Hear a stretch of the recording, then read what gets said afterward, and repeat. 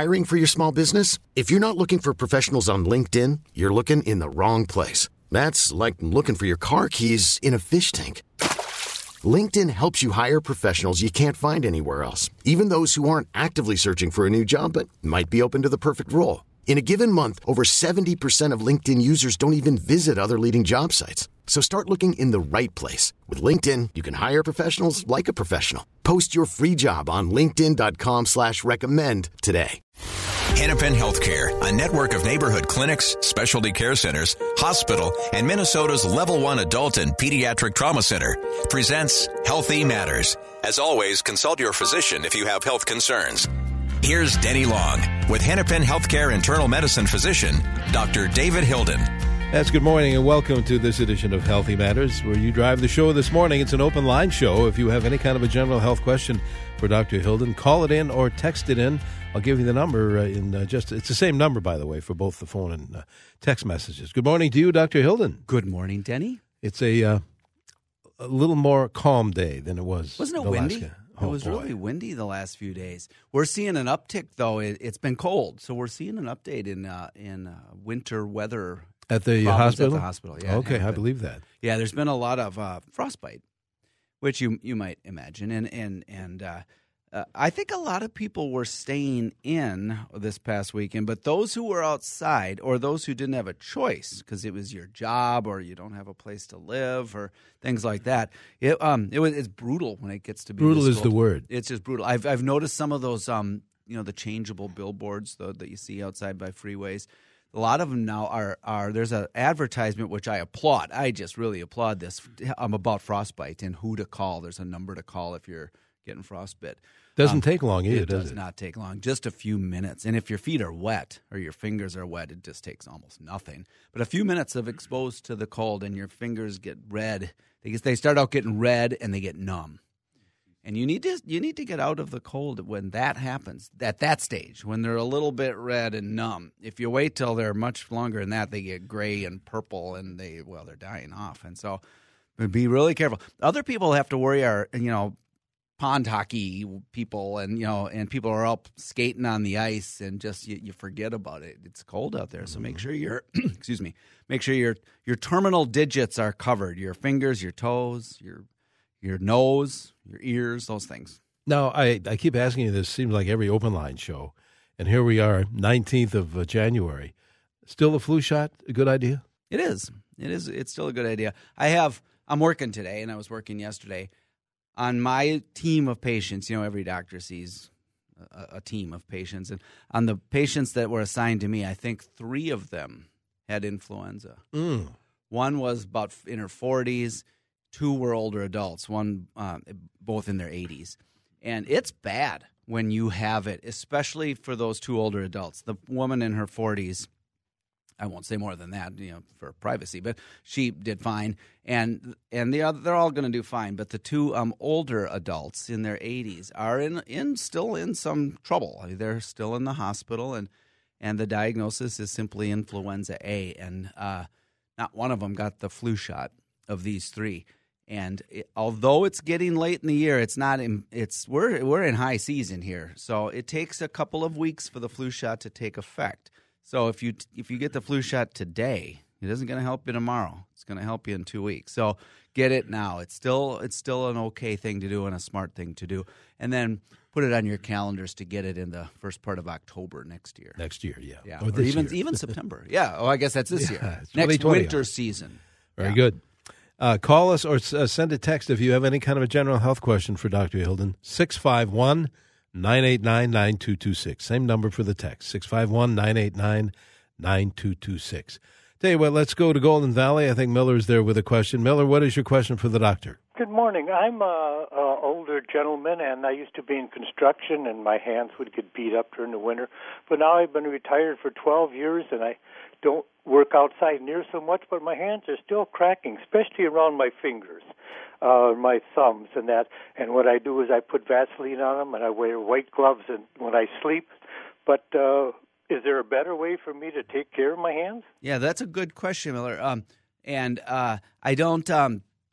What you just said about the Vaseline in the hands is an often often recommended thing to do, but you beat me to it, and for good reasons. It is one thing to start out with. Put something that holds moisture in, and then put socks or gloves or something on when you sleep. That's one way to do it.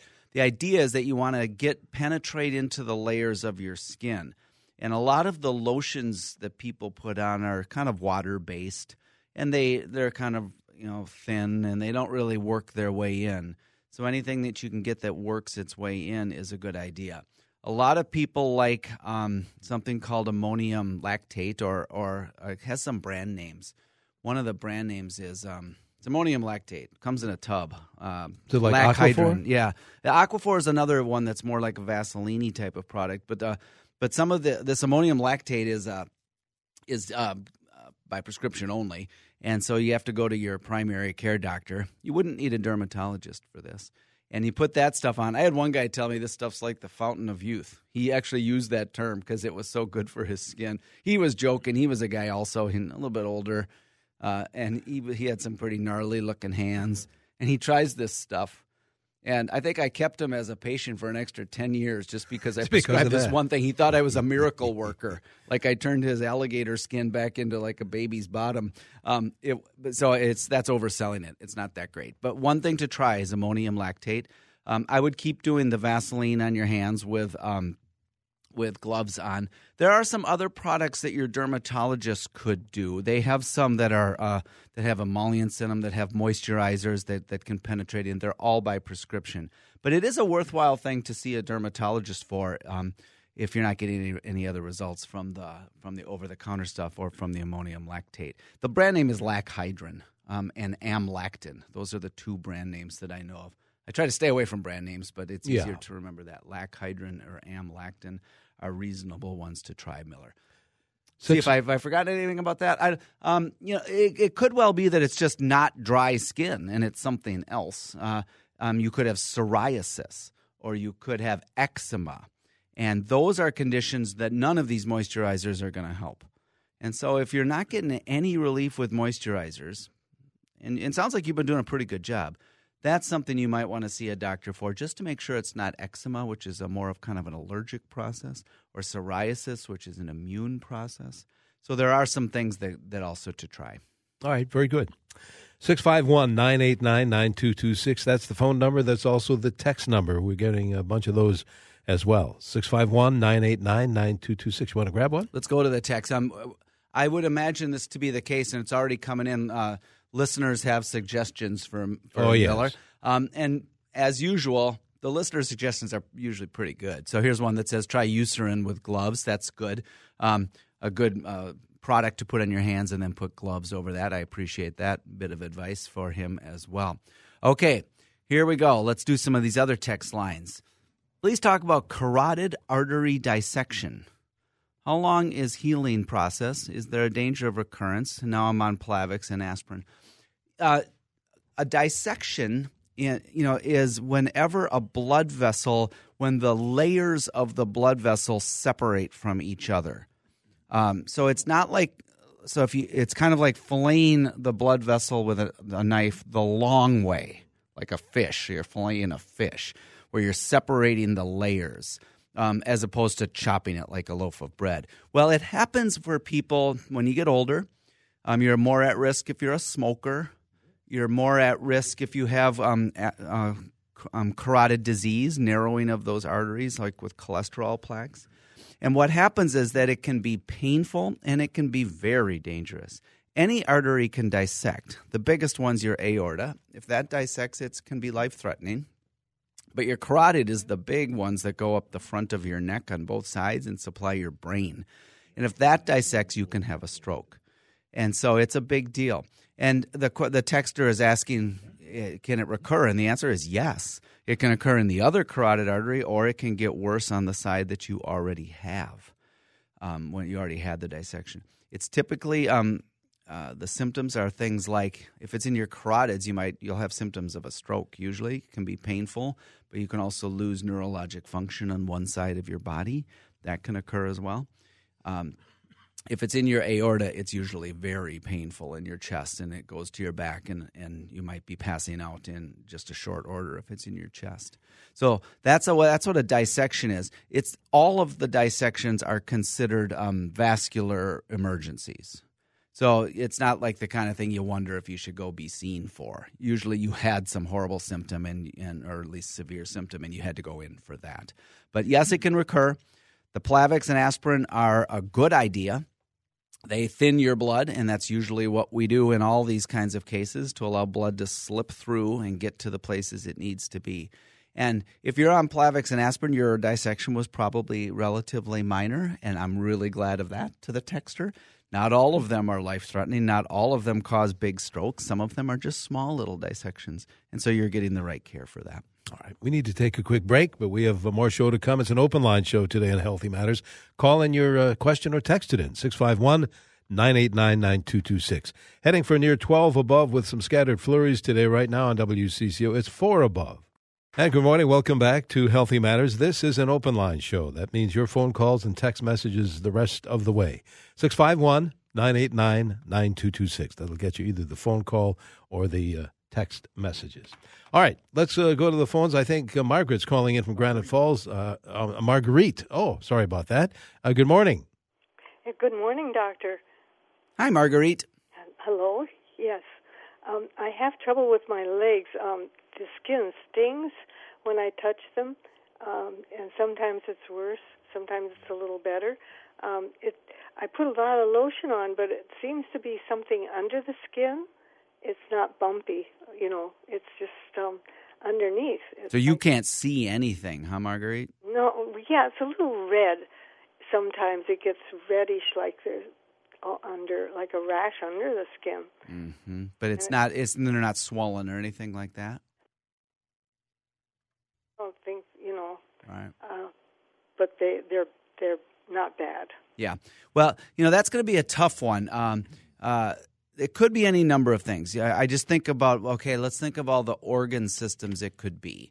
It could be your skin. It still sounds like it really could be your skin, even without a rash, especially this time of year, as we've been talking about earlier. The condition of xerosis, Xerosis, is a fancy word for dry skin. It still could be that. And we put on socks and our clothing rubs against the dry skin and it gets irritated and itchy and numb and all that. So it could be your skin. So do some of the things we've been trying, we've been suggesting on the show, and a lot of listeners have already been saying Vanicream, Eucerin. Working Hands is something you can get a product at most big box stores or hardware stores. Eucerin, any of those moisturizers, Lac Hydrin, try those first. But let's move beyond skin. Maybe it's the vasculature. Maybe you are having some venous insufficiency and the blood is kind of pooling in there just a little bit. That's why I asked if they're swollen. Maybe it's not your blood vessels, but maybe it's the nerves in something called neuropathy. That's also a possibility. It could be more a metabolic problem, such as nutritional things. You could be anemic or have some vitamin kind of deficiencies. So I'm not going to be able to figure out any of those. But that's kind of the process of clinical reasoning that doctors go through. We look at each body system and say, okay, what could it be that's in those areas? Without an exam and talking to you a lot longer, I won't be able to tell. But I would start with your primary doctor. I would for sure start with the skin products because that's the most likely. It's still most likely just an irritated skin. I would do that first. But those are some other possibilities. I would also suggest getting your blood drawn just to make sure you're not anemic, things like that. Make sure your calcium levels are good, your electrolyte levels are good, your hemoglobin's good, because those are things that can lead to kind of leg symptoms like that as well. All right. Let's grab a text. We got a bunch of those. All right, here goes some texts. Here's one that says, what is the recommendation for HRT, which means hormone replacement therapy, and the appropriate age and circumstance to try it? That's a great question, texter.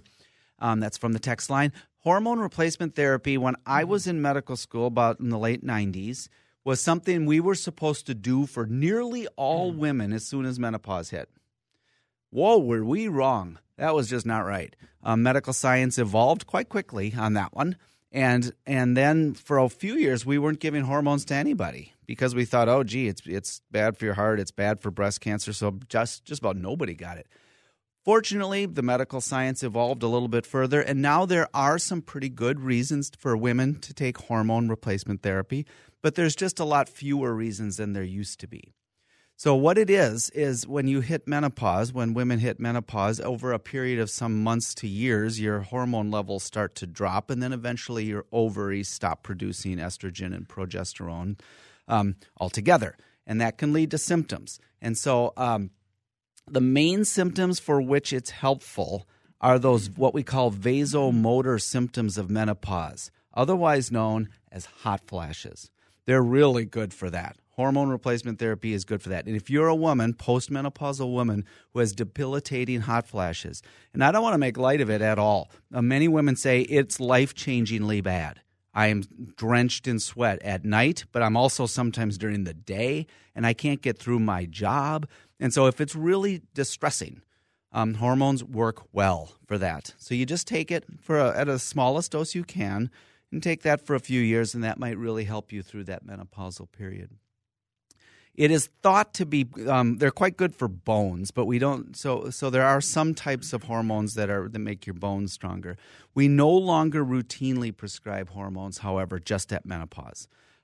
So the long and short of it is, talk to your doctor about whether your symptoms are bad enough to look into hormones, and just know that there's a risk-benefit ratio to everything. I think our reaction back about 10 years ago, where we stopped giving all women hormones, was probably an overreaction. They are helpful in some situations. The risk, of course, is a smaller increased risk of breast cancer. So that's the main thing that we worry about. But it's a small risk, but it is real. It's a small, but increased risk of breast cancer. And so talk to your doctor to talk about all the options. All right. We have time for another one here, Danny? Sure. All right. Here's one that says, What caused a thoracentesis to be done after a pacemaker was put in, and why did it happen? That I have no idea. A pacemaker goes into your little wire, goes into your heart, and the wire travels up your blood vessels, and they put a little battery pack under your skin. So a thoracentesis is where they put a needle into the lining around your lungs. It's usually done when your lung has collapsed or there is air in your lungs or fluid in your lungs. And all I can say is that perhaps there was a complication of that pacemaker that was put in. It's in your chest wall. The pacemaker's in the muscles of your chest wall. It's not inside your rib cage in your lungs. But perhaps there was some kind of complication during that pacemaker insertion where a little air or fluid escaped into your thorax, and they had to remove that. I can't say anything more specific about that one without a lot more details. Here's one that says, just says myocarditis and viral infection. That's all the text says. Yeah, it does. Well, myocarditis is an inflammatory condition of the lining around your heart. That's pericarditis. Myocarditis is an inflammatory condition of the heart muscle itself, the myocardium muscle of the heart. It happens frequently. Well, not frequently. Commonly, though, after a viral infection. It's sort of like you can get a cold. Think of it like your heart got a cold. We usually treat it with some very powerful drugs, ibuprofen, Advil. So I'm kidding about the powerful drugs thing. We usually give anti-inflammatories.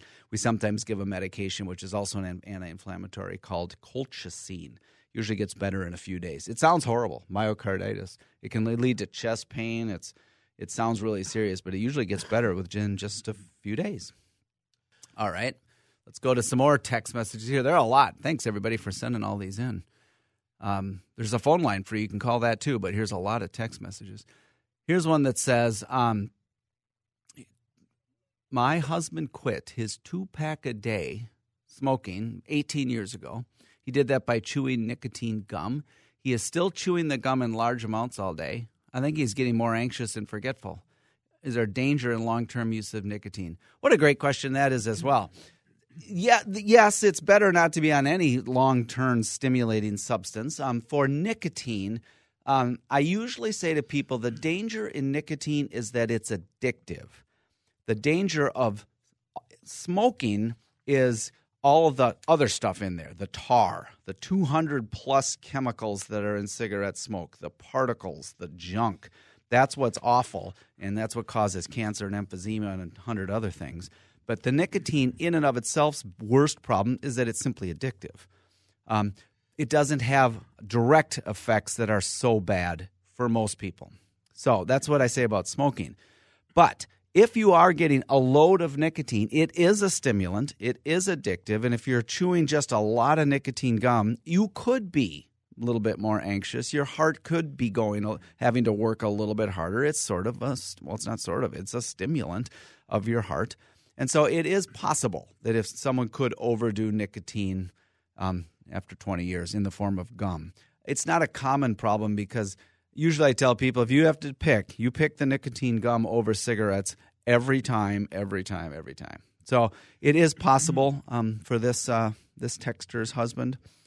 Maybe could taper off a little bit and try to use a little less, maybe like replace every other nicotine gum with a hard candy or a gum that doesn't have nicotine and sort of taper himself off to a lower dose. That's probably a good idea. But whatever he does, don't replace it with smoking cigarettes. No, we have to break, but before we do... It's Heart Month next month. It is around the nation. It's American Heart Month. It's coming up in February. We're going to be doing a few things at Hennepin to mark Heart Disease Month and talk about awareness and prevention. We'll do a show with Dr. David Fine. He's a cardiologist. That'll be February 9th. We'll be talking about cardiac issues then. But we're also doing other things to learn how to do CPR. We're even doing a Zumba dance party. There's going to be a lot going on through our cardiology department. So go to hennepinhealthcare.org/heartmonth to see what events are coming up. That's hennepinhealthcare.org/heartmonth, all one word. And you can see what's going on next month, and we're going to talk a lot about your heart next month in February. All right, we have another half hour of the show to go. If you'd like to call in your question or send a text, it is the same number, 651-989-9226. And your forecast is coming up here in a moment on News Talk 830 WCCO. And welcome back to Healthy Matters. This is an open line show today. What does that mean? That means you drive the show with your phone calls and text messages. Same number, 651-989-9226. We have a bunch of those. All right, let's take some of the text messages. This is one I want to talk about because I'm right with you, texter. It says a good dovetail from the nicotine discussion to the dangers of vaping. My college-age daughter now vapes and used to be an athlete. Yeah, the vaping is not safe. That's there. I said it. So for the only caveat to the vaping, electronic cigarettes, is that if you are a current smoker of combustible cigarettes, the kind that you light, vaping is probably better than that. And so that's the only group of people, smokers who are just struggling to quit smoking for other reasons, vaping would be better. Nobody else, though. It's not safe. It's just probably a little bit safer than the cigarettes, but it is not safer. It's not safe. People die of vaping, and it's particularly problematic in teenagers. So parents, you need to talk to your kids in a supportive fashion about what they're seeing, because all of them will tell you, oh, yeah, I see vaping all the time. You need to do your best in a supportive way to let them know that that's not a healthy thing to do. That's vaping I'm talking about. All right, here's one that says, doesn't the anti-inflammatory drug for the heart lining cause diarrhea? That's an absolute yes. I didn't talk about all the side effects, but if you have that myocarditis and you're prescribed colchicine, it's also used for gout, colchicine. It does have a side effect that if you take enough of it, you get diarrhea. A lot of people get diarrhea with it, but it works really well for your heart, and so you just have to take it for a little while. But yes, that's a side effect of colchicine. All right. Back to the phones we go. Amy is calling from Oakdale, I believe. Amy, you're on with the doctor. Hi. I'm wondering what can cause a painful soreness on the rib cage that can be painful to the touch, and also talk about lipoma. Sure. Thank you for your call, Amy. Your rib cage is it's really cool. We don't think about our ribs that much. But in your chest wall, there's a whole lot of goodies that have to get protected. Your heart, your blood vessels, all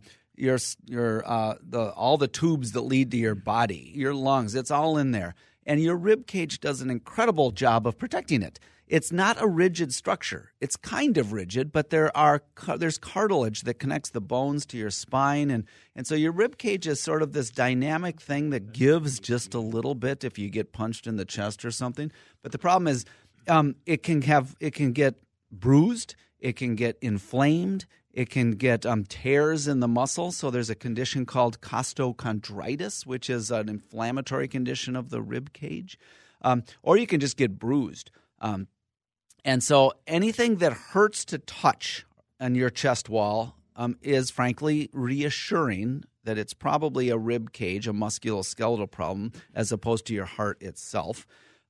You can't touch your heart and have it hurt worse. And so as long as you know that it hurts worse when you touch it and that the pain is kind of musculoskeletal or in nature, you can just kind of watch that. You can take some anti-inflammatories and see if it gets better. If you do have pain in anywhere in your chest wall or your chest, however, that is just always present, or you can't make it worse by touching it, that's more concerning. A lipoma is a fat tumor, which my dog has more than I can count. Really? But people get them as well. I'm on my second Labrador Retriever, and they seem to grow these little fat tumors all over the place. Labs seem to have that problem, but people have them too. And they're little tumors of fat. If you were to cut them out, they would look like a blob of butter of varying sizes. They can be the size of a grape or a tomato, or they can be huge. They can be the size of a grapefruit. They can get big. And so usually if they're not bothering you and they're just in an inconspicuous area, we don't do anything about it. If it's on your chest wall or on your leg or on your back of your neck, if it's in the front area of your neck or somewhere where people can see it, or it's in your armpit and it's causing problems moving your arm, a surgeon can take it out. The vast majority are just benign little collections of fat that can be removed.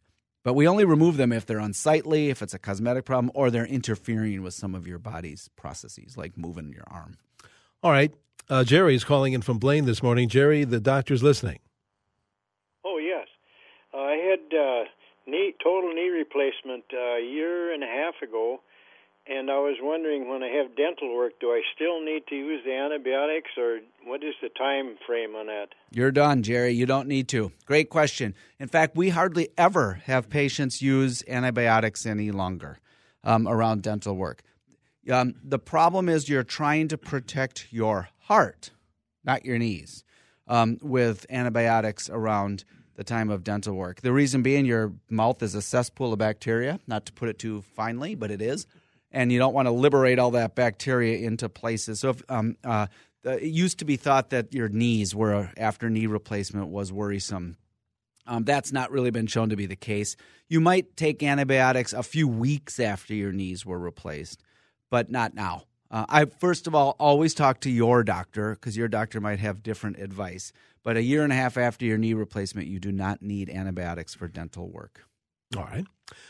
Dan is calling in from Annandale this morning with a question. Dan, what is your question? Good morning, Denny and Doctor. I appreciate you taking my call. My wife and I are both in our 70s. We've contacted some kind of a respiratory issue.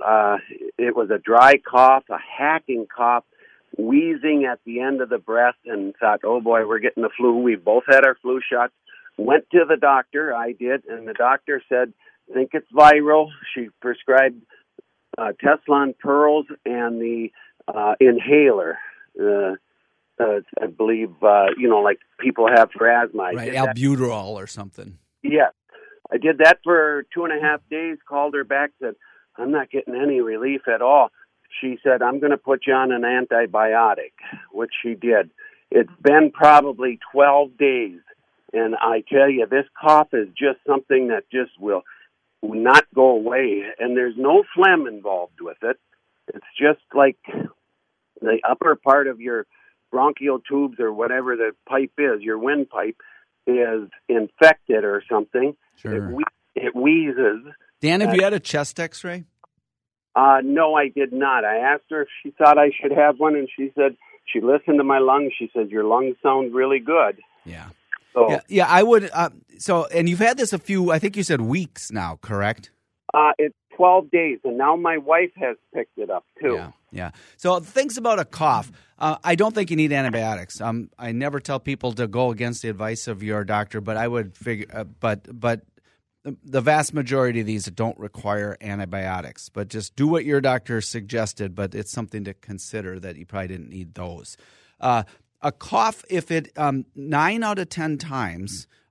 And I'm making up that number, but you know what I mean. The vast majority of the time, they will go away within a few weeks of an upper viral thing. And it does sound like you probably had a mild version of not a mild, it sounds kind of bad actually, of a viral upper respiratory infection, a bronchitis, a tracheobronchitis. You could, and that will go away with doing nothing, but it might take several weeks. Sometimes the cough goes on for several weeks. You could have had influenza, although that would have been associated with a very high fever, all over your body, muscle aches, and it would have been a very rapid onset. It doesn't sound like you had influenza. It does not sound like a bacterial infection because that also is usually a productive cough of some gross stuff coming up, often with a fever, and so it doesn't sound like that as well. So that leaves – those are all the common things. That leaves what else could a persistent cough? It could be reactive airways. In other words, an asthma-like reaction where your airways are just tightening up, probably also in response to a virus, but it could be in response to cold weather. We do get that up here, up in Annandale. And so it could be that. That's what the inhaler is for. All that being said, they all get better on their own after a few weeks. The reason I asked about the chest x-ray is because if your cough does not get better after a few weeks, I would get a chest x-ray. We often don't do it on the first visit because we'd be getting x-rays on everybody. It'd be like a constant stream. We'd need a revolving door at the chest x-ray machine. But we do in a few weeks. If it's not getting better, then you might want to get a chest x-ray to make sure you're not developing a secondary bacterial type infection. In the meantime, I would continue the inhaler. Hopefully you're about done with the antibiotics. They're not doing anything. But hopefully you're about done with that. But keep up the inhaler. If it doesn't get better in another week or two, then I would go back and get a chest x-ray. It is not likely all the big nasty stuff. It's not lung cancer and it's not emphysema set in over the time. So I'm not worried about those. The last thing about a cough is it could be acid reflux. So sometimes people take a little Protonix or something. Okay. Thank you, Dan. Let's go to Nancy, who's calling in from Marine on St. Croix, I believe. Nancy, you're on CCO. Hi, good morning. Thank you for taking my call. Mm-hmm.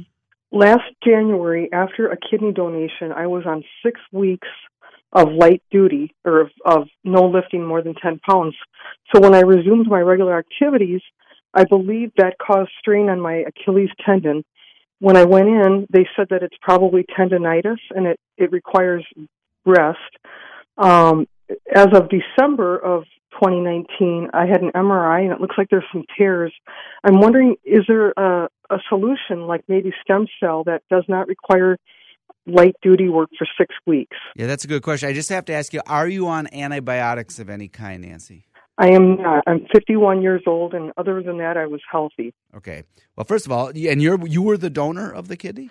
Correct. I was a donor, and I think what happened is being off from my regular exercise routine for a while after that, then it was such a jarring, thing to my Achilles, and that's how I think I tore it in March. Yeah. Well, first of all, thank you for donating your kidney. My pleasure. That was a great thing you did right there, and I just couldn't let that go by without saying thank you to you for being a kidney donor. I'm so glad I did. Yeah, that's a fabulous thing, Nancy. Your Achilles, though, you're right. I think it's sort of like not that you were an active person and suddenly you were laid up for a little while and you couldn't be active, and you probably stretched and pulled and tore the fibers of your tendons a little bit.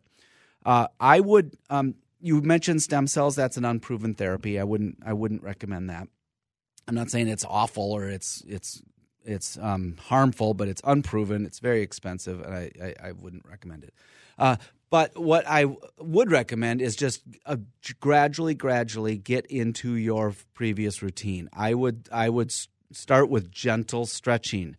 I would see a physical therapist or to do that under guidance.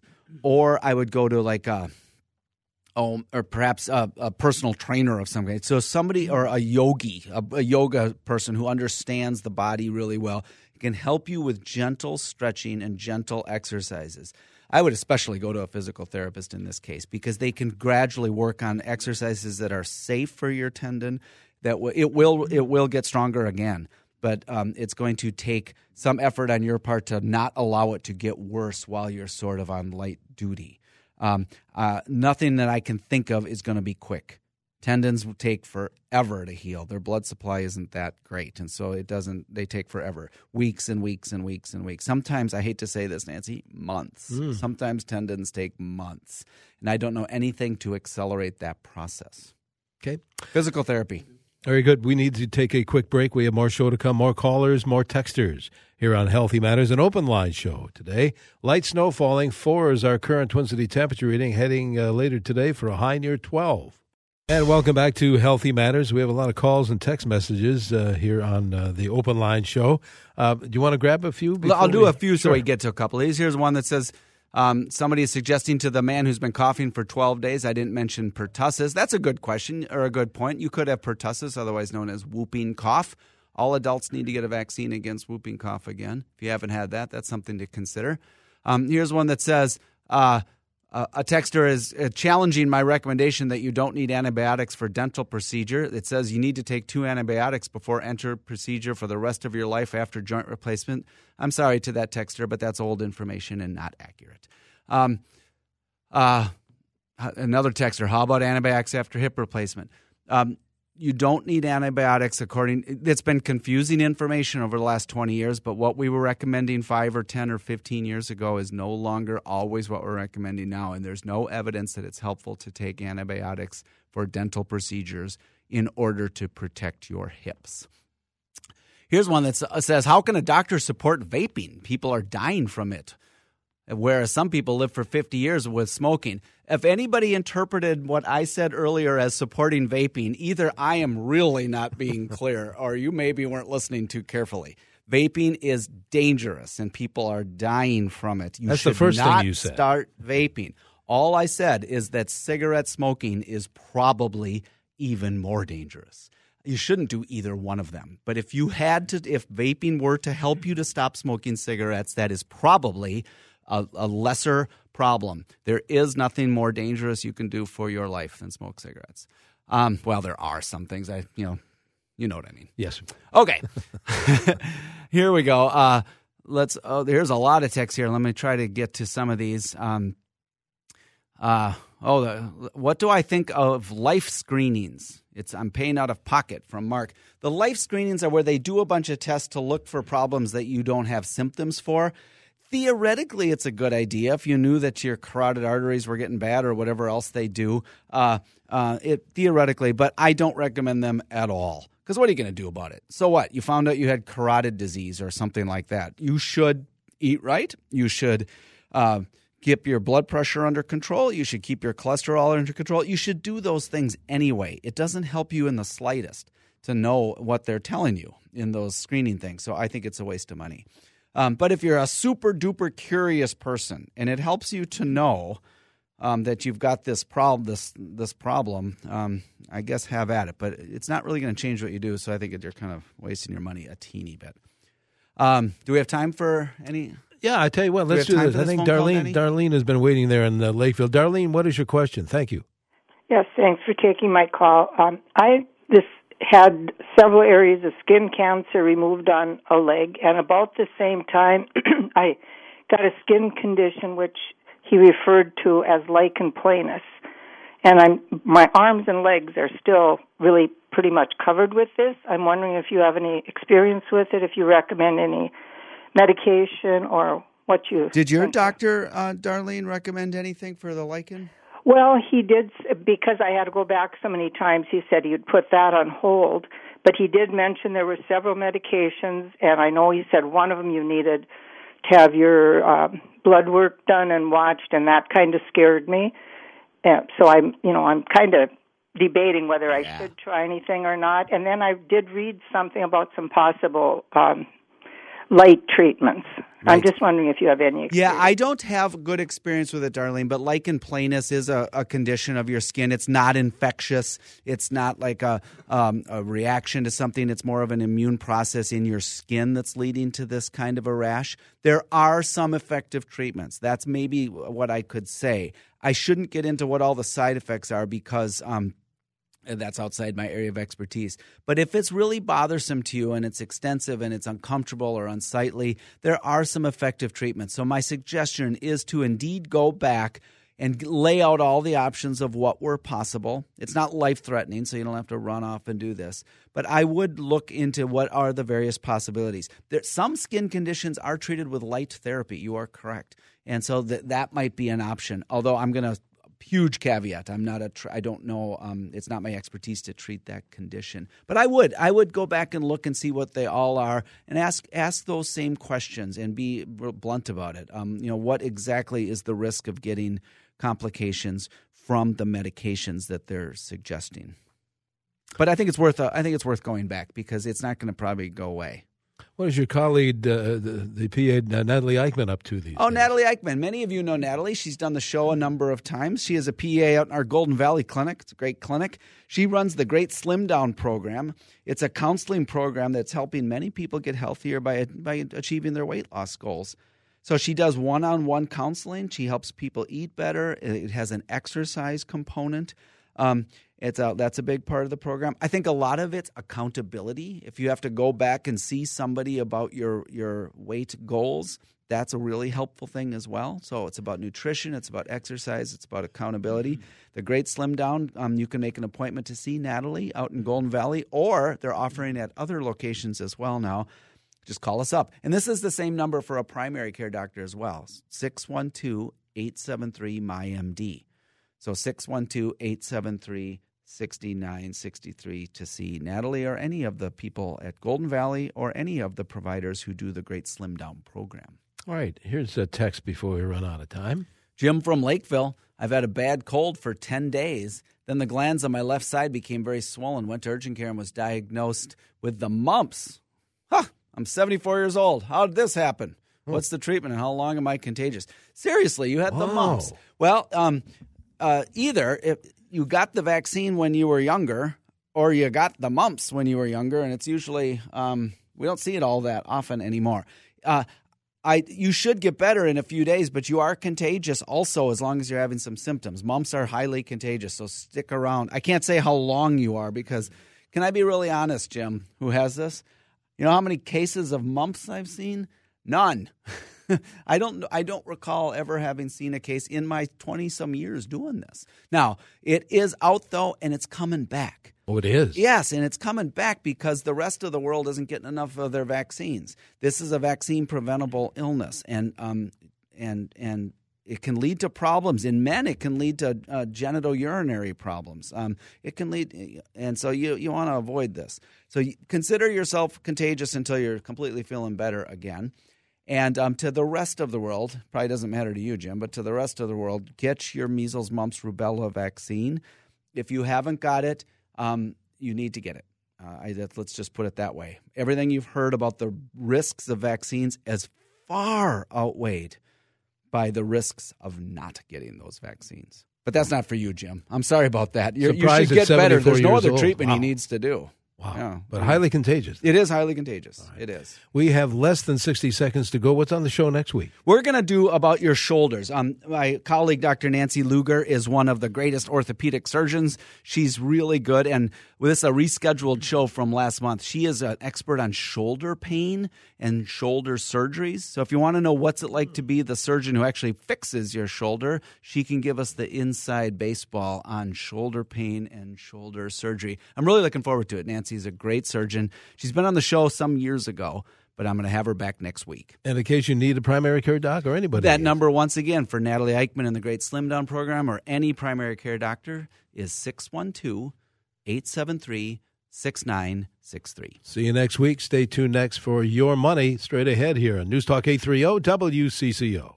We really need new phones. T-Mobile will cover the cost of 4 amazing new iPhone 15s, and each line is only $25 a month. New iPhone 15s? It's better over here. Only at T-Mobile, get 4 iPhone 15s on us and 4 lines for $25 per line per month with eligible trade-in when you switch.